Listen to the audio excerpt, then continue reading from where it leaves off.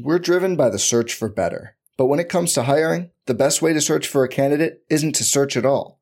Don't search, match with Indeed. Indeed is your matching and hiring platform with over 350 million global monthly visitors, according to Indeed data, and a matching engine that helps you find quality candidates fast. Leveraging over 140 million qualifications and preferences every day, Indeed's matching engine is constantly learning from your preferences. Join more than 3.5 million businesses worldwide that use Indeed to hire great talent fast. And listeners of this show will get a $75 sponsored job credit to get your jobs more visibility at Indeed.com/Blue Wire. Just go to Indeed.com/Blue Wire right now and support our show by saying you heard about Indeed on this podcast. Indeed.com/Blue Wire. Terms and conditions apply. Need to hire? You need Indeed. Join us today during the Jeep Celebration event. Right now, get 20% below MSRP for an average of $15,178 under MSRP on the purchase of a 2023 Jeep Grand Cherokee Overland 4xE or Summit 4xE. Not compatible with lease offers or with any other consumer incentive offers. $15,178 average based on 20% below average MSRP from all 2023 Grand Cherokee Overland 4xE and Summit 4xE models in dealer stock. Residency restrictions apply. Take retail delivery from dealer stock by 4/1. Jeep is a registered trademark. I mean, like, I looked up the stat for it. Like 66% of dudes start balding at some point in their life. I know for a fact that everyone was chanting that. There's got to be thousands of guys in that stadium that were chanting that who are also balding.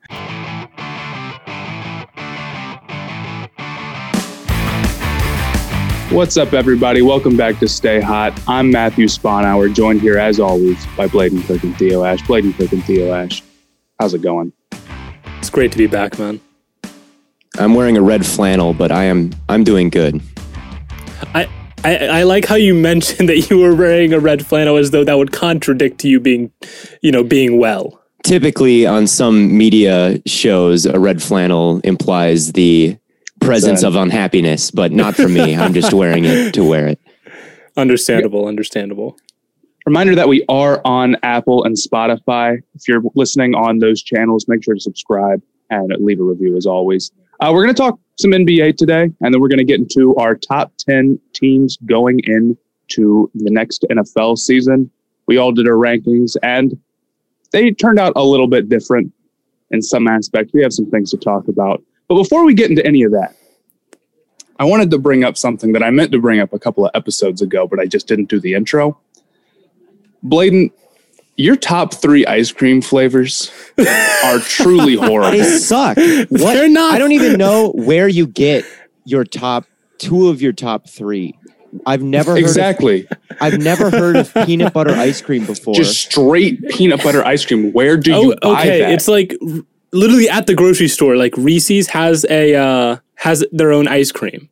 Okay, but that's not peanut butter. That's Reese's. That's Reese's ice cream. Yeah, it's like Reese's peanut butter ice cream. But is it just plain peanut butter, or is it like peanut butter chocolate? Is it that significant of a difference? Yes, it is.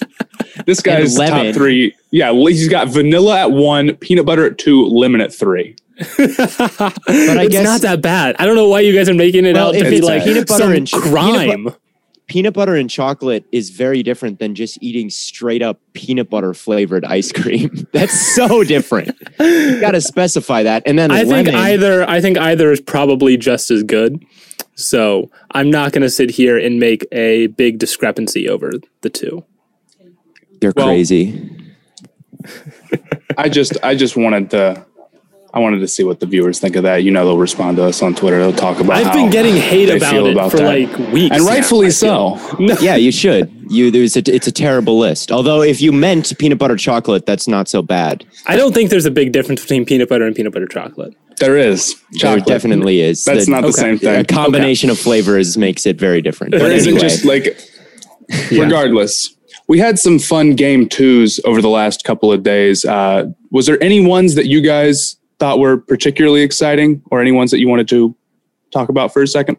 I'd say the Knicks coming back down from, I think it was 13 or 15, somewhere in that range. And then having Derrick Rose lead that comeback a little bit for the New York Knicks is just kind of a wild thing that is happening right now. Derrick Rose leading the Knicks in the playoffs. Like I thought that was the most exciting game, was watching that comeback. It's definitely the ultimate Cinderella story. I mean, I feel like the Hawks messed up by keeping Trae Young out of the fourth quarter. He should have played every minute in the fourth quarter, in my opinion. Trae Young is the best player in that series, at least so far. He's been ridiculously good. And Julius Randle in the second half got it going a little bit. He'd been terrible up until that point. Right. Yeah. And then the Suns game as well. There were a couple blowouts in game twos, but the Suns game, I mean, we played horrible that entire game, it felt like. And then we just kept finding ourselves only down by like 5 or 6. And it's like, we should be down by a lot more. And then it got exciting there at the end when Crowder hit that and one 3-point shot and we took a small lead. So it got exciting in the fourth quarter there, which you can't say for a lot of the game twos. Yeah, the one that I wanted to talk about that was maybe not so exciting was Bucks Heat. Yeah.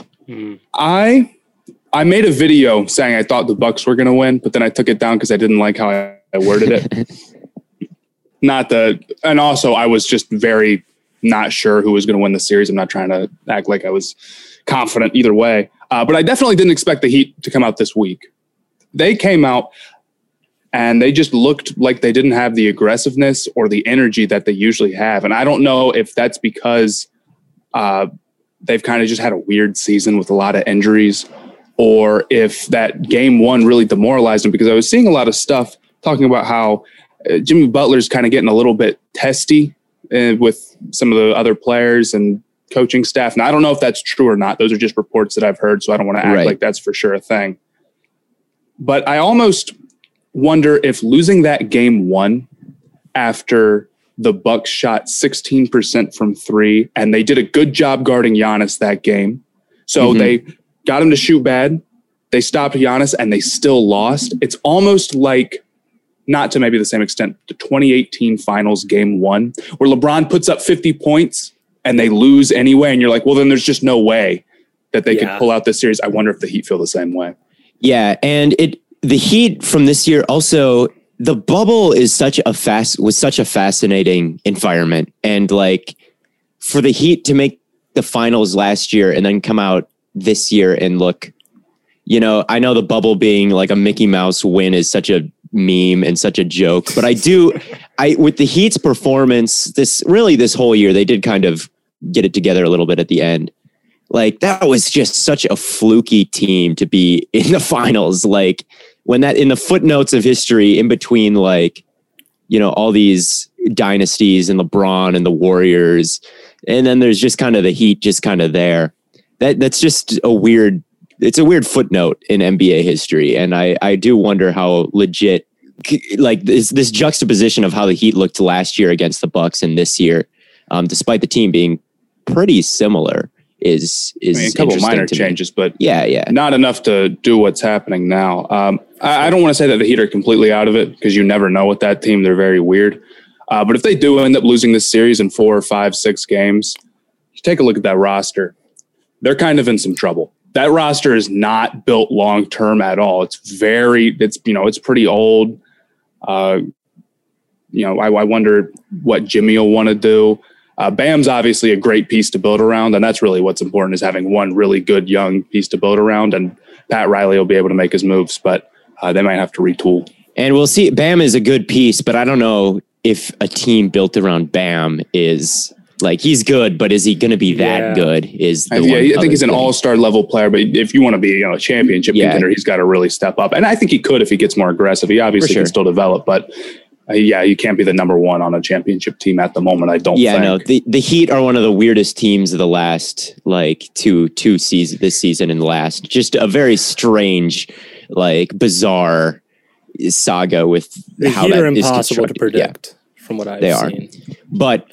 yeah, every time I make a prediction and see the opposite teams to go, I'm like, man, it's just such a pattern that the Heat have done well guarding the Bucks, and then the Bucks come out and just beat the brakes off of them after I say it.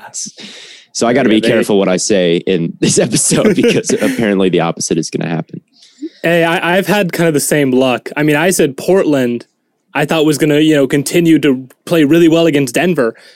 And they did. I thought they looked pretty solid. They shot almost 50% from three, and they lost by almost 20.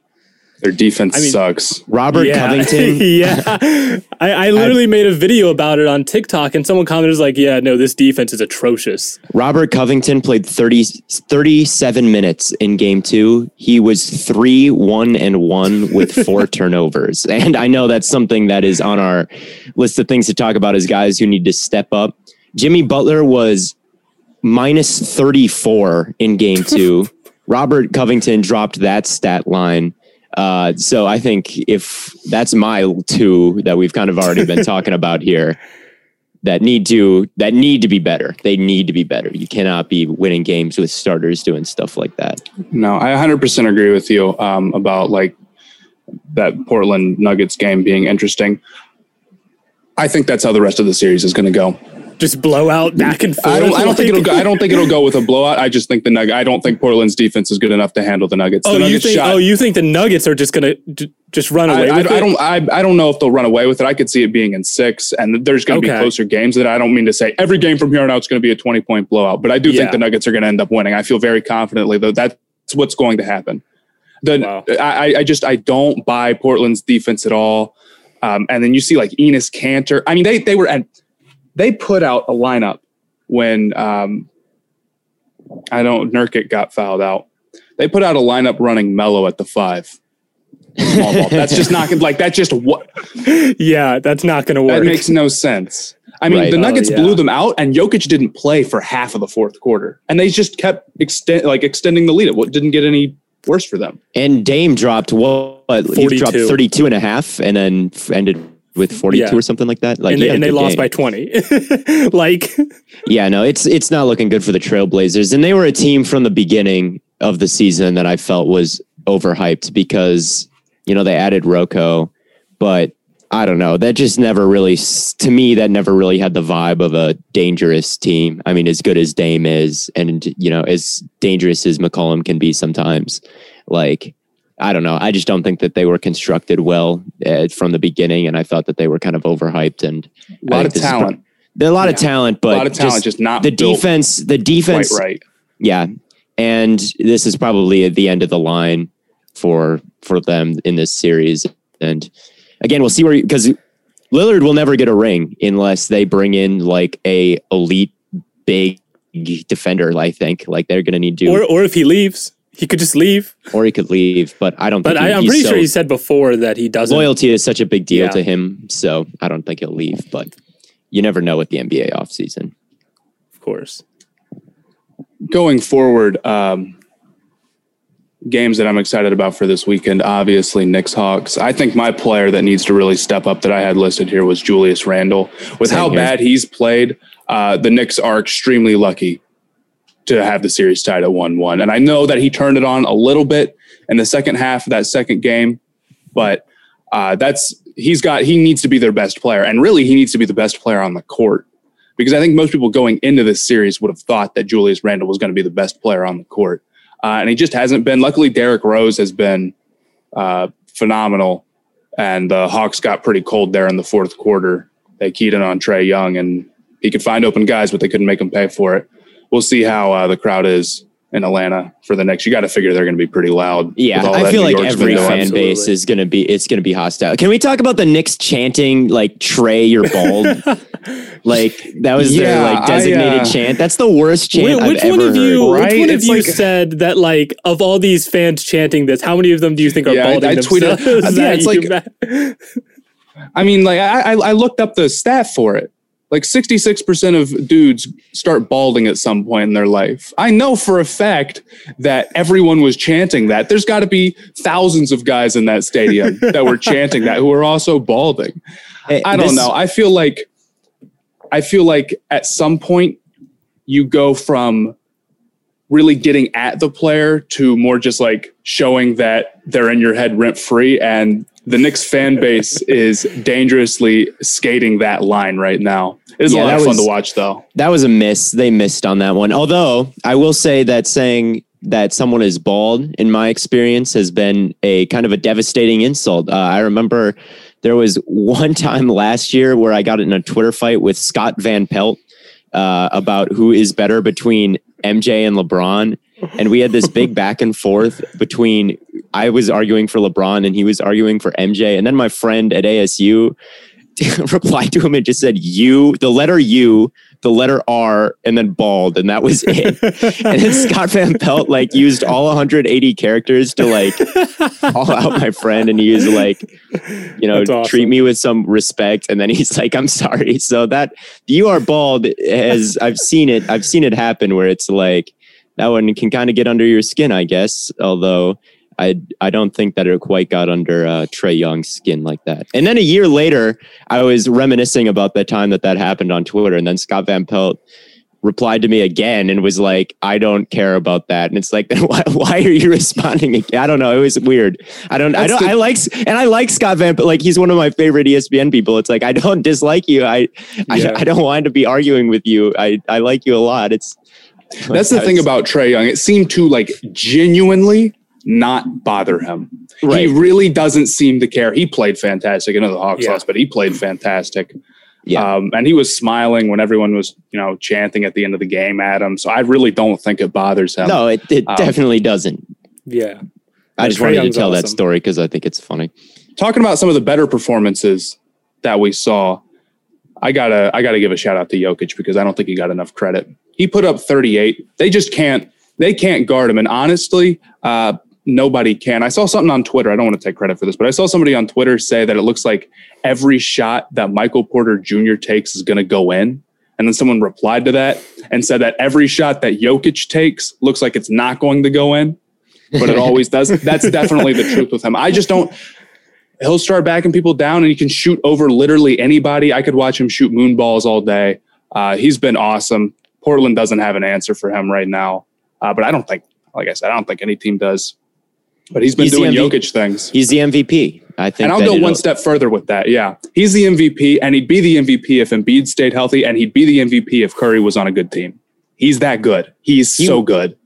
No, he is ridiculous. And I think their record after Murray got hurt especially kind of sealed that for him because Murray is a very good guard, and they didn't miss a beat because Jokic is the MVP. And I like it's fun to argue, but I mean, I feel like realistically, anyone who is not saying Jokic at this point is just doing it to be a little different because it's kind of clearly Jokic in my opinion. I get the Curry argument. Embiid was also awesome this year, but I think even 76ers fans know for the MVP race is so close, you can't miss a quarter of the season. You just can't. But Embiid was awesome too. It'd be very close.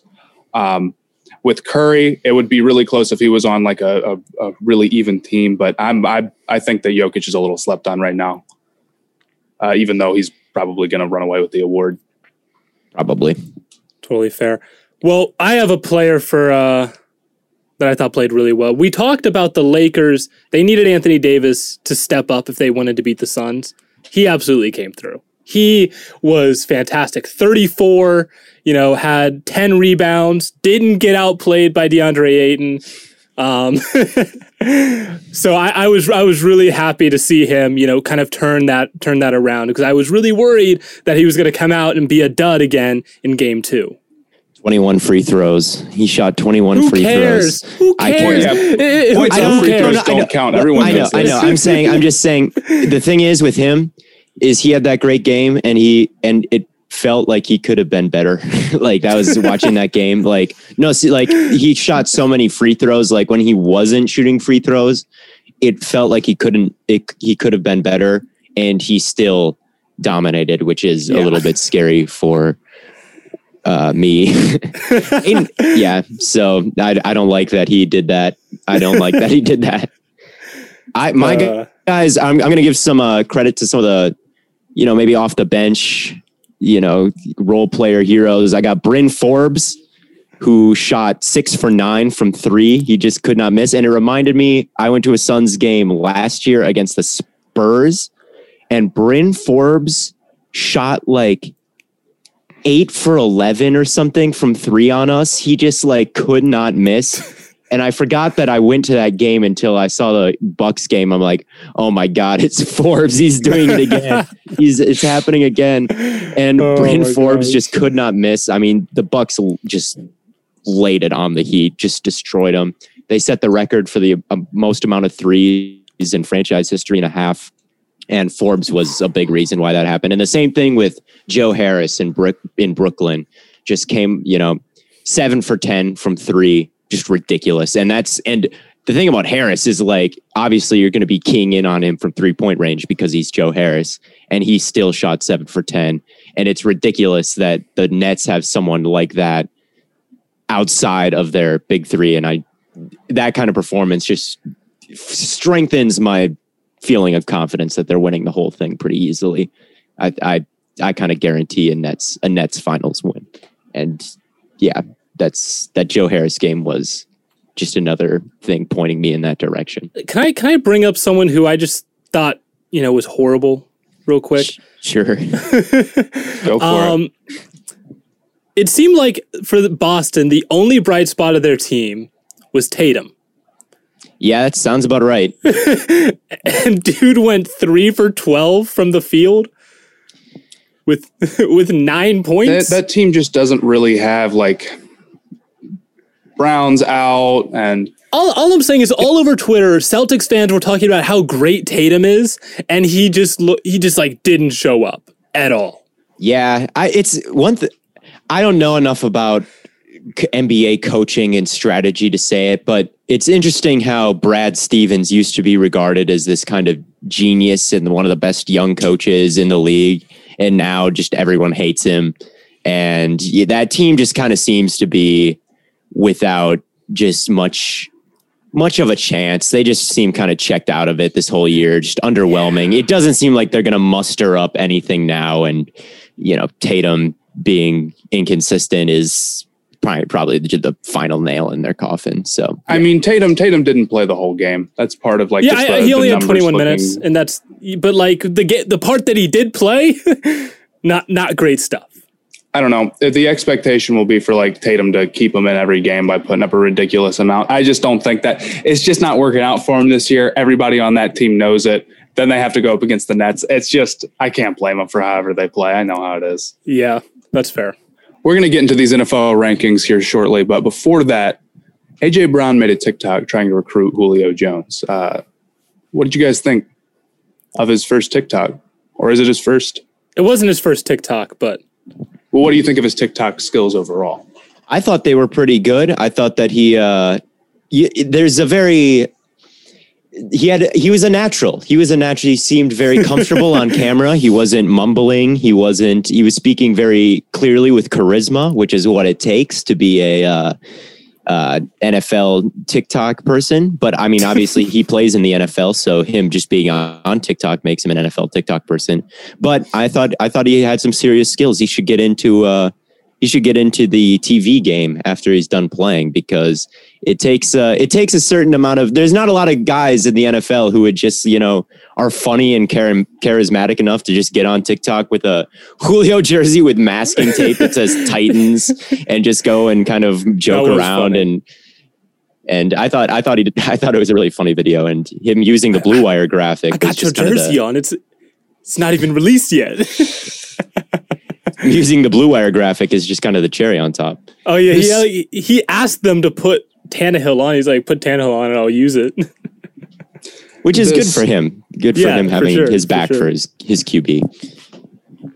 I think the sneaky part about that is that from what I saw, he did it in one take. He just went from guy to guy to guy. That's the tough part of TikTok. Anybody can sit here and record TikToks if they get 100 takes and 20 segments. The real TikTok stars can do it all in one take after only a couple of tries. The Mickey Mouse TikTok artist needs multiple takes. Mickey Mouse. It's the Dirk Nowitzki of TikTok is when you just do it in all. The Dirk Nowitzki ring in 2011 of TikTok is when you can just press record and go for one straight minute without any pauses. That's what he did. You're right. And that's actually I don't film my videos that way. I can't do it. I never do one take. Like I do one take quite a bit. But I'm just built like that. Different. No You're green way better screen than us. No green screen, no cuts. I'm just he doesn't use the green screen. That's the Mickey Mouse strategy for TikTok. Green screen a tweet behind you. Green screening a tweet behind you. Multiple takes. Green screening your own tweet behind you. Green screening your own tweet. That is an absolute Mickey Mouse video. There's sometimes where I'll just have nothing to put. I put like the NBA logo behind me before because I just don't have something to green screen, and I know they do better with the green. Have you ever made a TikTok without a green screen? Yeah, I've made a TikTok, one or two. Okay, it's not common. Like on my main account, like only a few. I do realize that when we started doing this podcast and you got your camera and I saw like what was behind you, I'm like, I've never seen what was behind you before except in our FaceTimes in the group chat. Oh my gosh. Anyway, he did a good job, and good for him for using the Blue Wire graphic. Just proves okay. That actually begs the question. He used the Blue Wire graphic. When do we get him on the show? Like, I did call him top. He's one of the very few players I've been very nice to the whole time, and think you'd have nothing bad to say about him. He's awesome. Top sixth best wide receiver in the league. We'll all see this year. Especially if they don't get Julio and he ends with 250 targets or whatever he's going to do if he's the lone option. But yeah, that would be a dangerous team if they got Julio and AJ Brown. Sure. I'm not huge on the Titans but if they got Julio, that would be big. Like AJ Brown and Julio would be the best duo in the league. It'd be tough to tackle. That's too many guys on that team who'd be tough to tackle. Getting into these top 10s. I'm excited about this. I've been thinking about this. I spent a long time trying to get this top 10, and I still don't feel good about it. Why is it so bad? I don't feel great about mine either. I'm being totally honest. Okay. But so do we want to start from 10 and work our way to 1? Yeah, let's start from 10. Start from 10. Okay. Why don't you guys, why don't I talk about who I have at 10? I've realized that there's a difference between people like you guys and me. When I talk about Cam Newton to you guys, you always agree with me. But then when it comes down to actually ranking the Patriots, I know you think in your head that they don't have a quarterback. It's not that I don't think they have a quarterback. It's that when I look at all the top 10 teams, and if you put the Patriots in that conversation, they have the worst quarterback of all the options, other than maybe Denver. I think that when it comes to Cam, I think he gets unnecessarily slandered to the point where it's like he cannot play quarterback anymore. He's totally done. I don't think he's totally done, but I would hesitate to say that he's really above average, which I think he will be above average next year. I will go down with the ship if he's not. If they get Julio, they're in my top 10 for sure. If they get the consensus ranking is we have Vikings at 10, and I have Vikings right outside at 11, and I feel a little bad for leaving them out because I do like the Vikings. Yeah. But the Patriots, they won 7 games last year, and it's really hard for me to imagine that they don't at least get the 10 with all the improvements that they've made. I just have a hard time believing it. Yeah, they got 7 wins last year, but it was against the Jets. It was against the only good team they beat was the Ravens in the rain, and I don't know. I feel like beating bad teams is something that bad teams don't do. Right, exact. That is true. No 7-win team is going to have a bunch of good wins. Look at the 2016 and 2017 Browns. They didn't beat anyone. They beat one team in 2 years. Yeah, I get that. And I get that, I think the Patriots were a mediocre team who could beat all the other mediocre teams because their coaching is just going to be better than all the other mediocre teams. So they're the best mediocre team. And this year, I just don't see them being much they can be better, but again, I think they can beat all the mediocre teams. But if they're going up against any team in my top 10, I feel like I would favor the Saints over them and the Vikings and every other team in my top 10. So they're not there for me. I feel like they're going to be fine again. I think they're going to be hovering around 500, and when they're up against some trash team on their schedule, they'll probably beat them. But I just don't see them stacking up quality wins the way I'd expect a top 10 team to do. I don't think anybody really stacks up quality wins. Every team barely beats any good teams because, the good teams only lose a couple of games. Right. How many teams legitimately have more than 3 really quality wins? So few. That's true. That is true. Actually, I feel like that's one of the most overused criticisms of a team is like, oh, well, they haven't beat a bunch of great teams. Nobody beats a bunch of great teams. Well, we said that about the Steelers last year, and then when it got time to it, certainly, but then it fell apart. Yeah, but it was happening to the Packers last year too, where people were like, "Oh, who have the Packers really beat?" I would say that there's only about 2 or 3 teams going into the playoffs that have multiple wins against other playoff teams. Yeah, it's super rare. Yeah, so I do think that there is something to that. I don't know. I think the Patriots front seven, they did get Judon, is pretty, like, their pass rushers are, uninspiring. I think JC Jackson is a little bit overrated because of his picks, and the interceptions are nice to see and everything, but like on a snap basis, I don't think he's elite. Gilmore seemed to take a pretty substantial step back last year, and we'll see if he gets back to being elite, but I don't think that's any kind of guarantee. Hightower being back would be huge if he's good again, but he might not be. The wide receiving core is still kind of sketchy. Cam, I don't think he's garbage, but I don't think that he's like great either. So the wide receiving core the quarterback situation is pretty average in my mind. The offensive line is good. But overall, I just have 10 teams that I mean, I don't have New England that far behind the top 10, but I mean, I have the Patriots at 11. So, okay. But we spent a lot of time on 10, and we didn't even get through 10. We didn't even talk about Vikings. Who is that's just Matt's number 10 is the Patriots. Yeah, that's Matt's number 10 is the Patriots. I have the Vikings. The Vikings, I don't think there's a lot to say about them. They look really good, and they did really well in the draft. So I don't think they got worse. And, Justin Jefferson obviously is phenomenal. Adam Thielen. Kirk Cousins is still a quality quarterback. So I would put them in my top 10 pretty easily. Yeah, I think getting Danielle Hunter back and getting, were Patrick Peterson. I think Patrick Peterson has something left in the tank. I think that he had to guard number 1 wide receivers just all the time, every snap in Carolina. And he can't do that anymore, but I don't think he'll have a workload quite that intense in Minnesota. Pierce will be back, their defensive tackle. They got Darisaw.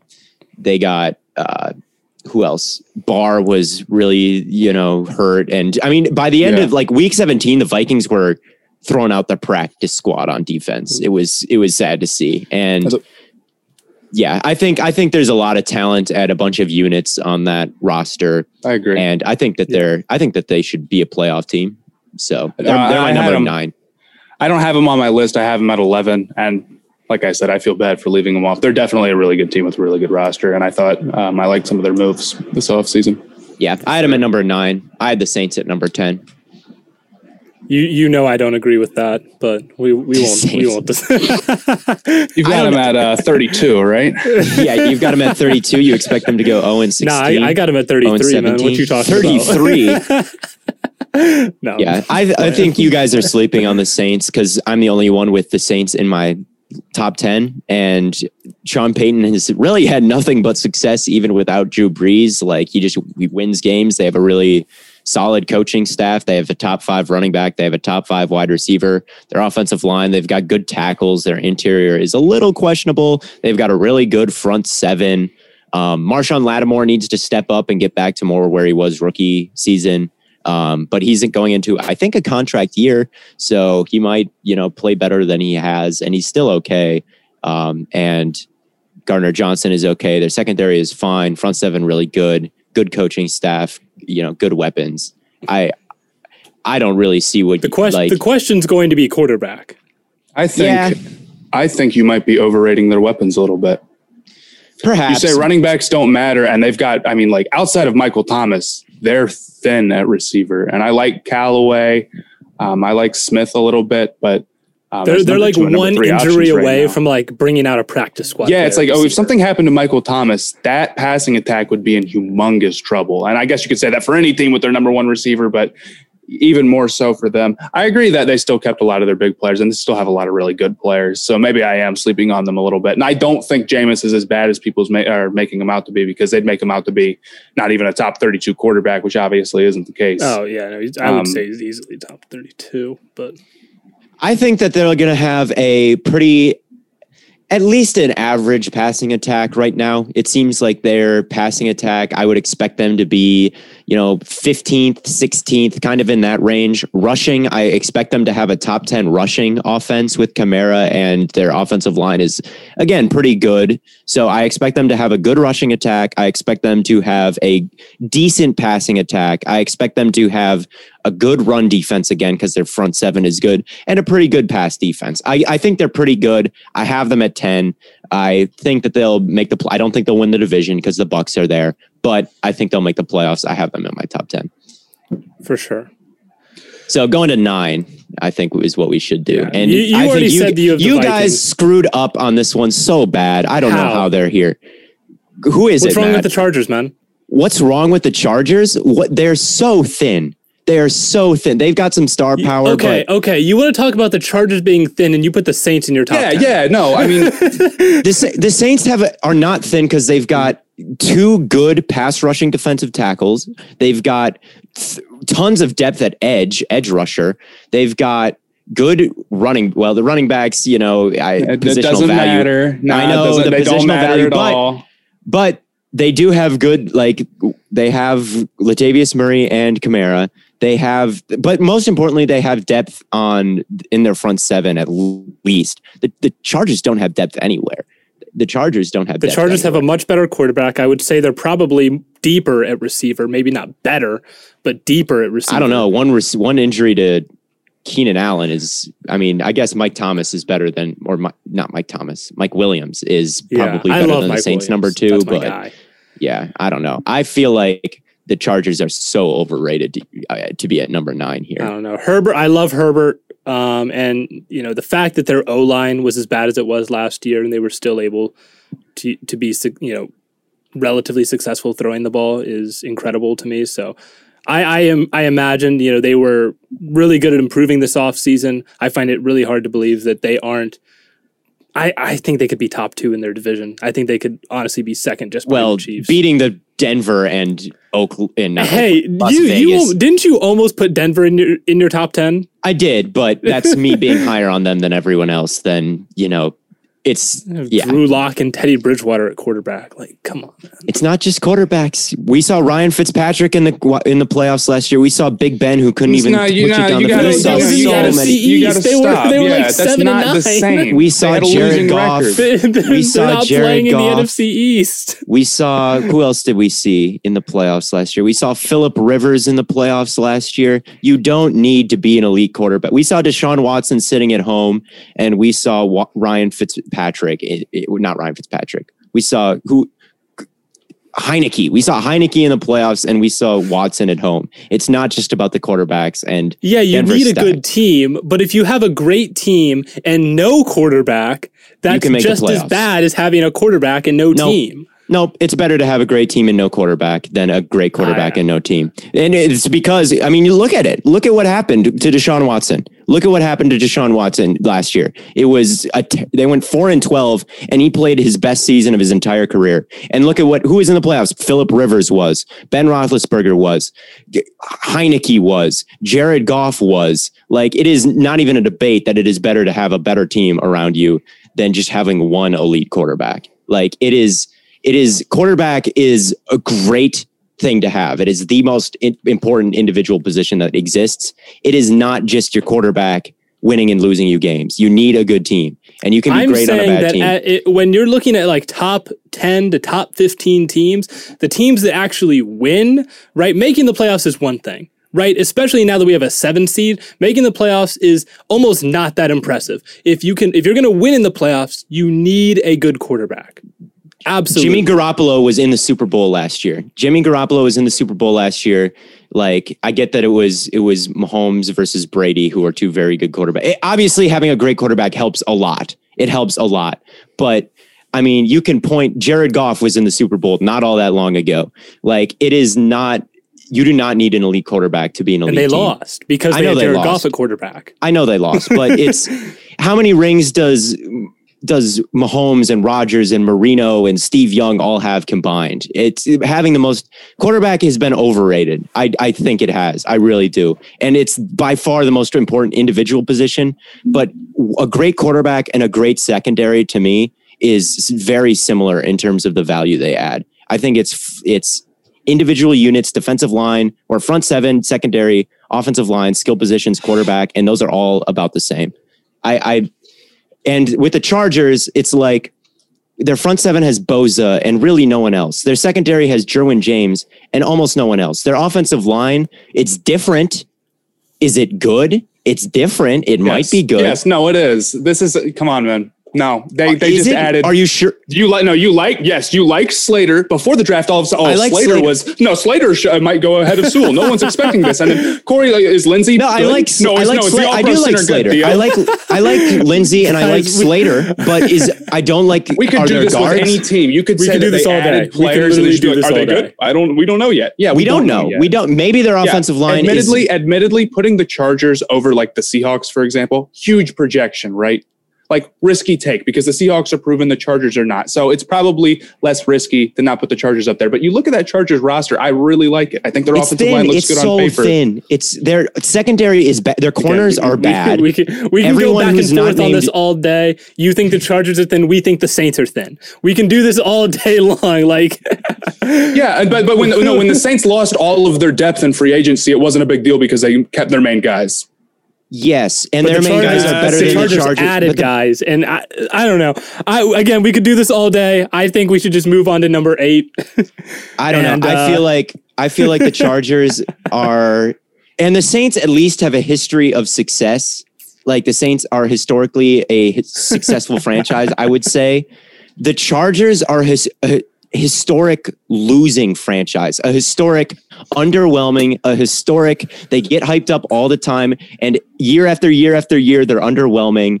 And the Browns now are they're a historic the ninth losing franchise, and they won a playoff game last year. Like, well, the Browns are stacked, and the Chargers are not stacked. The Chargers have Bosa, and they have Derwin, and they have Herbert, who maybe will take the step into an elite quarterback, or maybe he stays exactly the same. And if he stays exactly the same, he's borderline top 10. So it's a projection that he takes a step. Their offensive line, maybe I like Slater, but he's still a rookie, and I can like rookies and not think they're going to step in and be elite right away. You know, I think that the Chargers at 9 above teams like, I guess they're not above the Seahawks on the consensus rankings, but it's too high. It's too high for Los Angeles. It's risky, but I'm okay with that because I like a lot of the players on their roster. Moving on to number 8. I have the Seahawks. We just talked about, Matt said he wouldn't put the Chargers. He put the Chargers. Look, with the Seahawks, I know what I'm doing. I know what I'm getting myself into. I don't mean to interrupt you. The Seahawks are going to be good, but I look at their team, I look at their depth chart, and it's just like, dude, oh my God. They've got some serious problems on that team. Yeah, no, they definitely have some question marks, but I think they're really good at quarterback. They're really good at receiver. Their defense really isn't as bad as people make it out to be.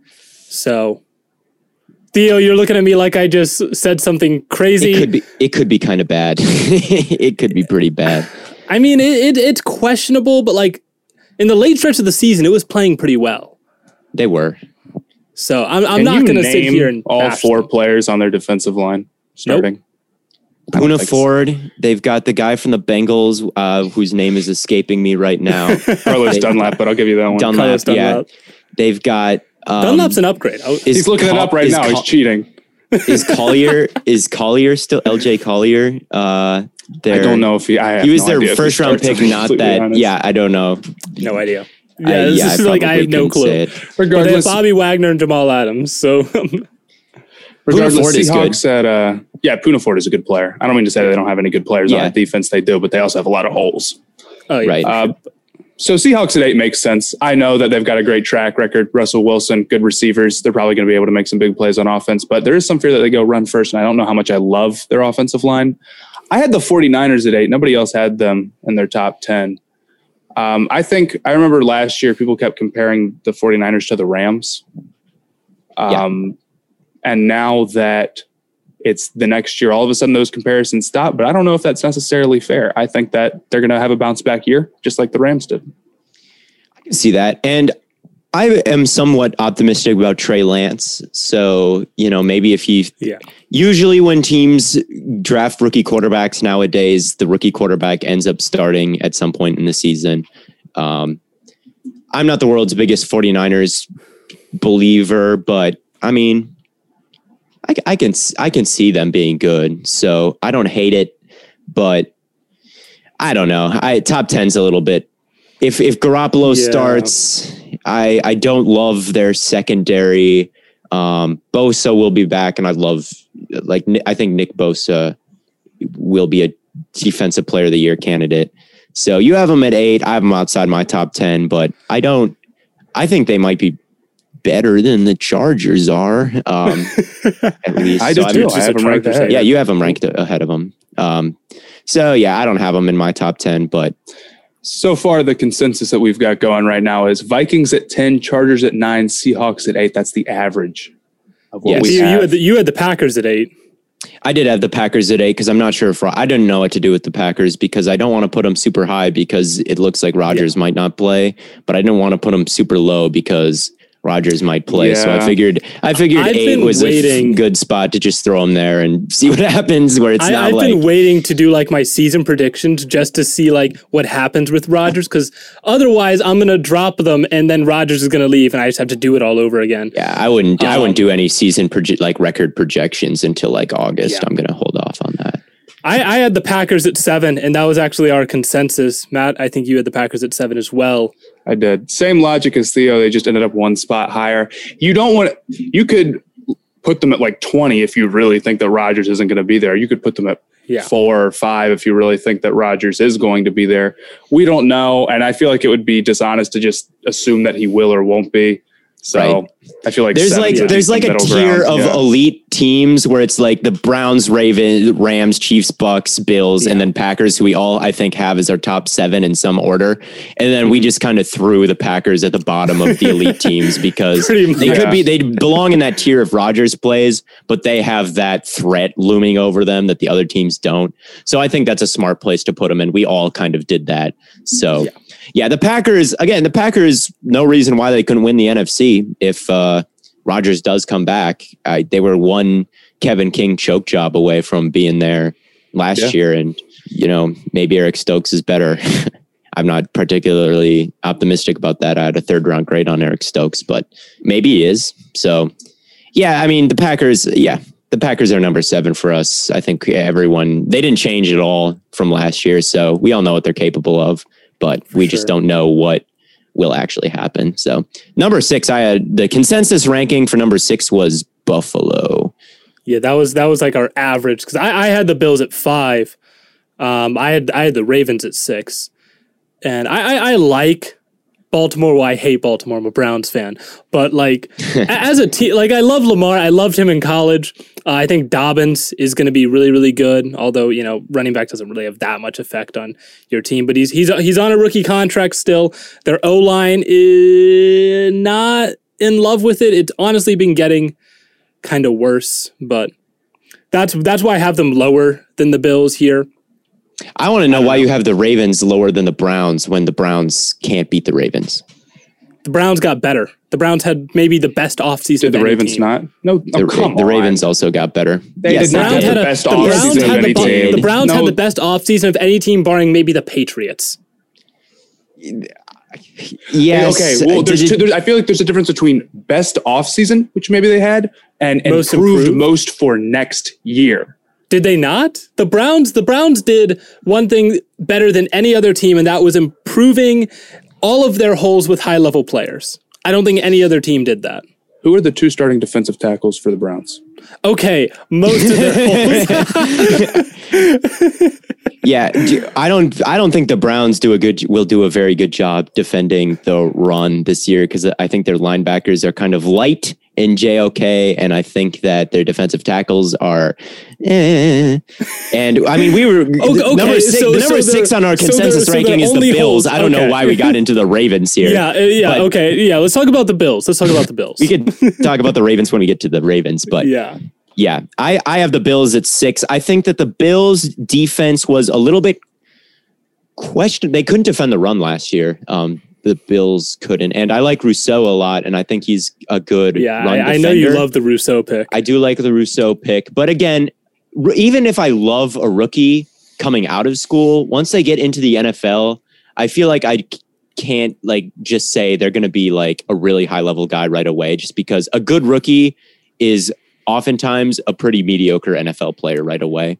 So I don't know if Rousseau will especially Rousseau is just going to come in and instantly shore everything up, because I will admit that he is a project. But the Bills front seven is a little bit questionable to me still. They did re-sign Milano, and if he's healthy for the whole year, he'll be he's a key because he's actually good in coverage, and Tremaine Edmonds is a big name, but he's not really all that special. So Milano being back is good for them. Their safety duo is really good. But overall, I think their defense is mostly just okay. And their defense also never does anything really interesting. They just kind of line up in a very basic formation and run it, which I could see being a problem if they don't change that. But what really it'll come down to is their offense and Josh Allen. Yeah, I mean, Josh Allen is pretty much guaranteed to have a regression season. It's very rare for quarterbacks to go out and have back-to-back MVP caliber seasons. I mean, in recent memory, we've had, one guy? One guy who went back-to-back MVPs? Was it? Or MVP caliber seasons, not necessarily back-to-back MVPs. Who was it? We had... I mean, Mahomes kind of did it, but Mahomes did not. No, I wouldn't say Mahomes. No, we had someone win back-to-back MVPs. I don't think we have. I mean, I think maybe Peyton did it a while ago, but we haven't had a back-to-back MVP in a long, long time. I think Peyton when I say recent memory, I mean in the past 2 decades. I can't think of anyone. Maybe Peyton did it, but I wasn't really paying attention. Maybe from Manning. 2000 to 2010. So it's even more rare than even I was projecting. So I'm just saying I wouldn't project Josh Allen to be bad by any stretch, but I don't think he goes out and has 40 touchdowns. I would say that, he's good, but, regression is basically a guarantee. I feel like Josh Allen, he didn't put up, he improved a lot, but I don't think he's going to forget his mechanics. It's not about forgetting.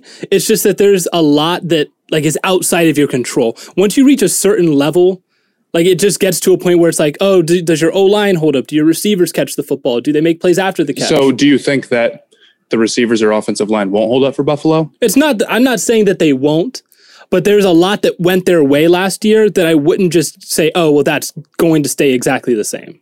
Yeah, regression is one of the best ways to make good predictions. If you can recognize regression and when it's going to hit, anytime a Super Bowl loser happens, project them to be bad the next year. It happens almost every time. Yeah. And when you see Lamar won MVP on a ridiculous touchdown percentage, project regression. It's a smart move. I don't know if Allen had quite the ridiculous season where it's he did kind of have a ridiculous season, didn't he? Compared to what he was doing before that, player yes, with ridiculous physical tools. I don't see any reason why. If it was like a game manager type quarterback, maybe I'd be a little bit more confident in that. But there's nobody who's done that, and there's nobody who is really quite like Josh Allen. Also, so Lamar. I don't know what we saw.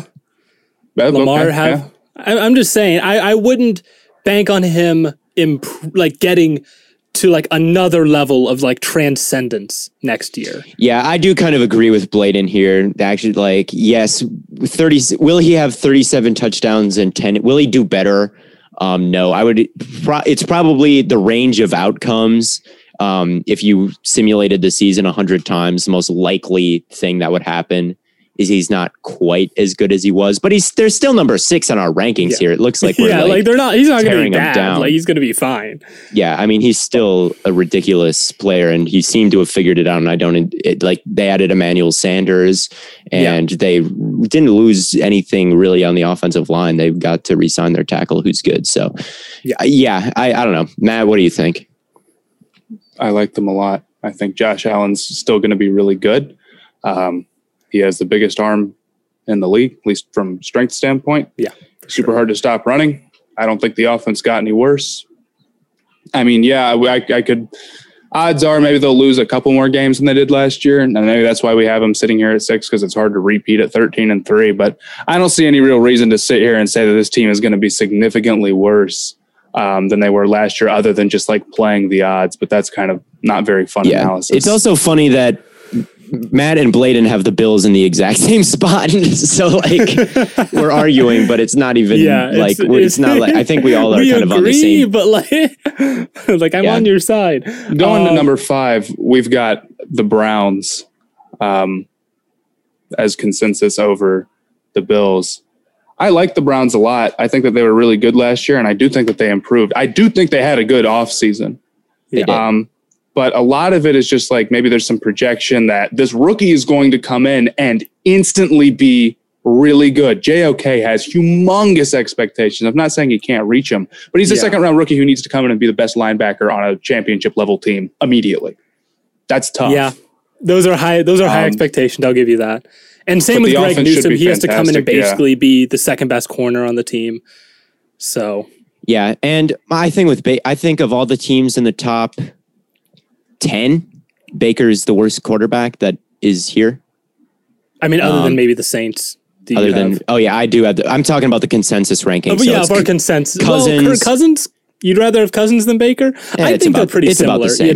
They're about the same. But the Vikings are 10 in our consensus, and the Browns are 5. So I do think Baker is a little bit of a weak link for the Browns, even though that he came on strong to end the season.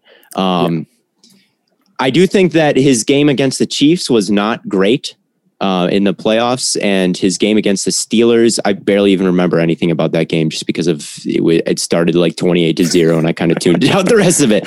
But I don't know. I feel like Baker is a guy who needs to take he took a step from year 2 to year 3 from being bad to being okay, but he needs to be like more than just someone who came on strong for the last. He needs to play like he did in the last like 6 or 7 games of the regular season through all 17 and also in the playoffs, right? Yeah.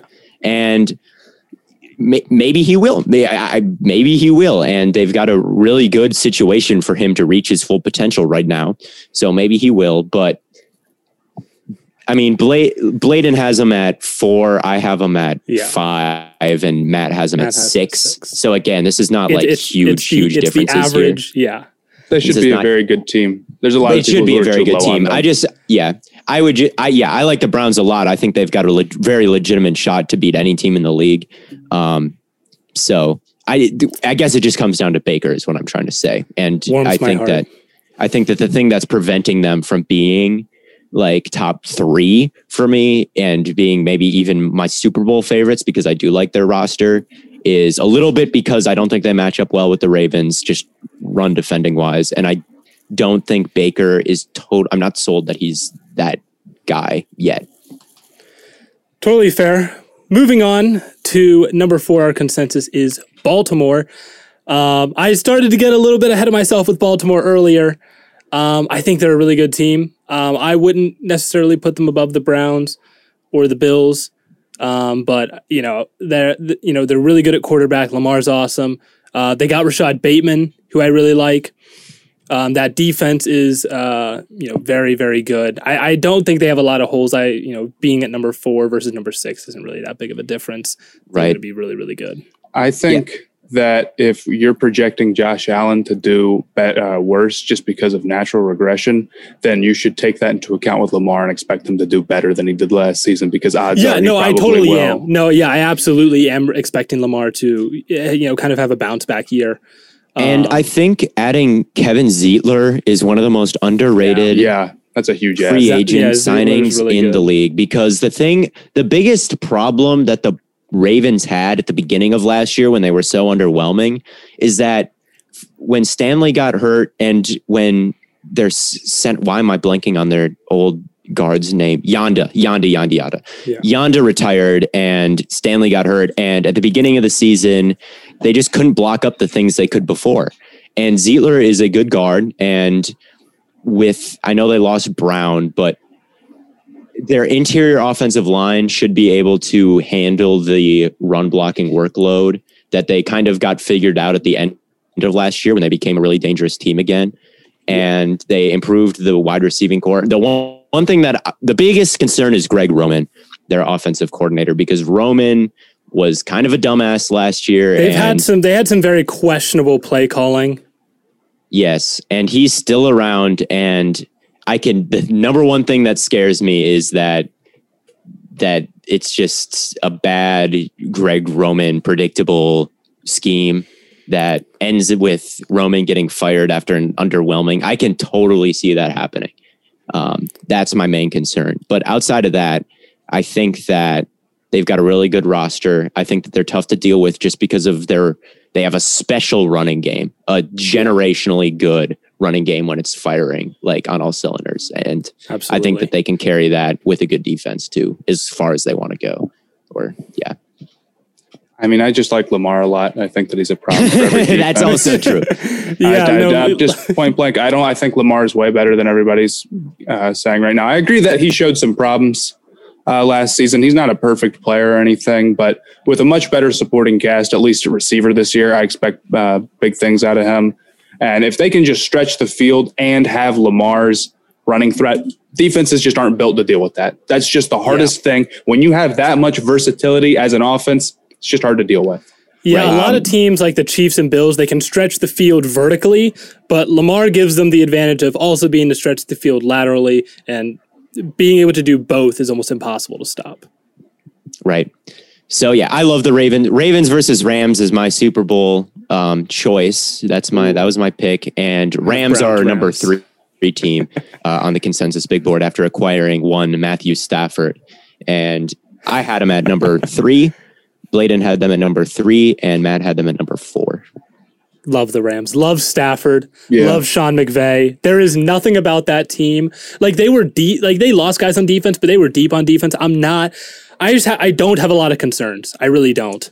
Yeah, I think their defensive coordinator, who left and joins the Chargers, had a really good scheme last year where they would pretty much they threw a lot of corners on the field all the time for the Rams did last year.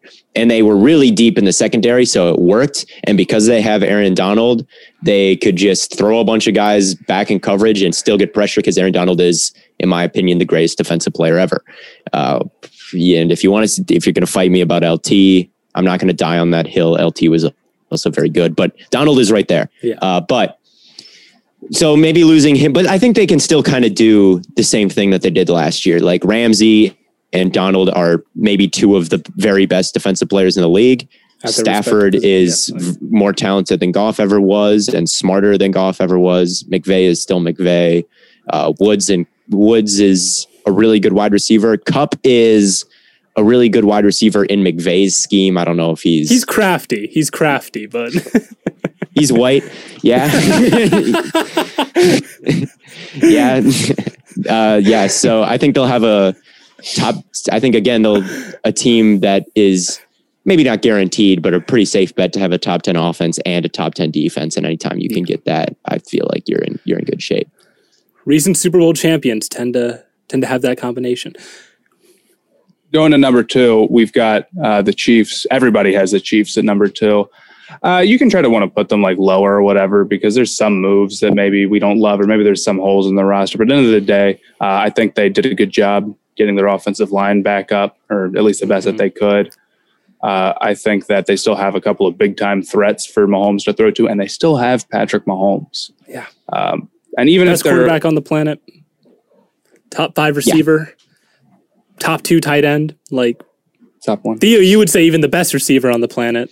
Yeah, I think Tyreek Hill is the best, or at least the most dangerous. I think Tyreek Hill can do the most things that other guys can't do, which kind of makes him special and makes him number 1 in my opinion. He's kind of as a Cincinnati guy, I do have to sit here and hype up Travis Kelce. Right, he went to Cincy. That's right. He will break the receiving yards record in the season for a tight end this year. Yeah, I mean that's not a super hot take because he kind of breaks it all the time. But yeah, the Chiefs. I think the Chiefs are in a little bit of trouble. I'm not the world's. Seems like half of our podcast now. I've tried to warn the Chiefs of like impending doom. I still have them as the second best team in the league just because it's hard to put them lower. You know what it is? You want to pick the Super Bowl loser to regress because you know that's the pattern, but it's really hard to do because they have Super Bowl losers usually don't have Patrick Mahomes. No, that's exactly what it is. That's not even me trying to hide it. Yeah, Super Bowl losers regress all the time, but Mahomes is the best I've ever seen, maybe quarterback wise, like literally an alien sent from outer space to succeed. So it's tough to put him any lower than 2 and put him like maybe the Rams, the Ravens, or the Browns ahead of them yet. It wouldn't surprise me if I do eventually. And it wouldn't surprise me if Mahomes, once that $500 million contract really starts to kick in, they don't become like a dynasty once that all happens. But it hasn't happened yet. They're still in a very good position short term here next year. So they're my number 2, but considering that the Chiefs and the Bucks, I don't really think they changed all that much, and the Bucks just kind of beat the brakes off the Chiefs. And it seems like we're all of this opinion that the Bucks are more well-rounded. Roster's just stacked. It's just the best roster in the NFL. Team. It's not. They won the Super Bowl and they got better. They kept all their guys and then added some. Like, there's nothing. They're the best roster in football. One of these years, Brady is not going to be an elite quarterback. It may not happen for as long as he has Mike Evans and Godwin. He can't be 100 years old and still be great. He can't. But so one of the years it's going to happen. So that's the only thing that I can see the Bucks really, injure. Obviously, it goes for all teams that injuries could really ruin them. But the Bucks wide receiving core, offensive line, quarterback, front seven, and secondary.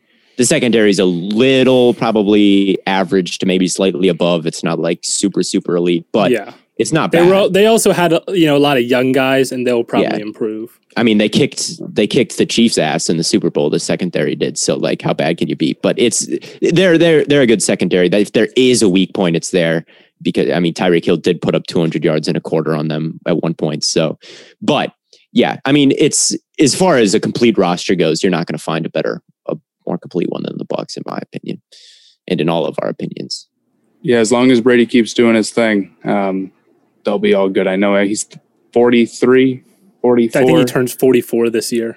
Yeah, so I'm not going to sit here and tell you that Brady's not going to be good. He will. But anytime you've got a 44-year-old out there at the most important position, that's probably the biggest concern really for the team is like the off chance that this is the year for Brady or something.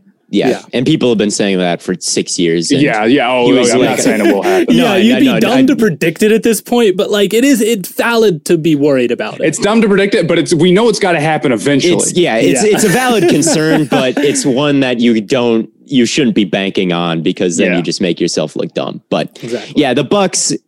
Now, my Super Bowl prediction is Ravens versus Rams, just because I don't want to. It's not mix it up some. Yeah, you got to mix it up somehow. Like even though I think the Bucs to go back to back. Yeah, I don't want it to be. I mean, you could Chiefs versus Bucs is not an impossible scenario by any means, but it's like the chances that it's actually Chiefs and Bucs again is pretty low. You got to mix it up a little bit. I think that wraps it up for us here today. Maybe our longest episode yet. I appreciate y'all listening. We went for a while. Make sure to do all the things you're supposed to do on the podcast. Subscribe if it gives you the option to subscribe on whatever platform you're listening on. Follow if you can. Leave a review. That's always appreciated. And I'll see you guys next time. Catch you on the flippity flop. I will also see you guys next time.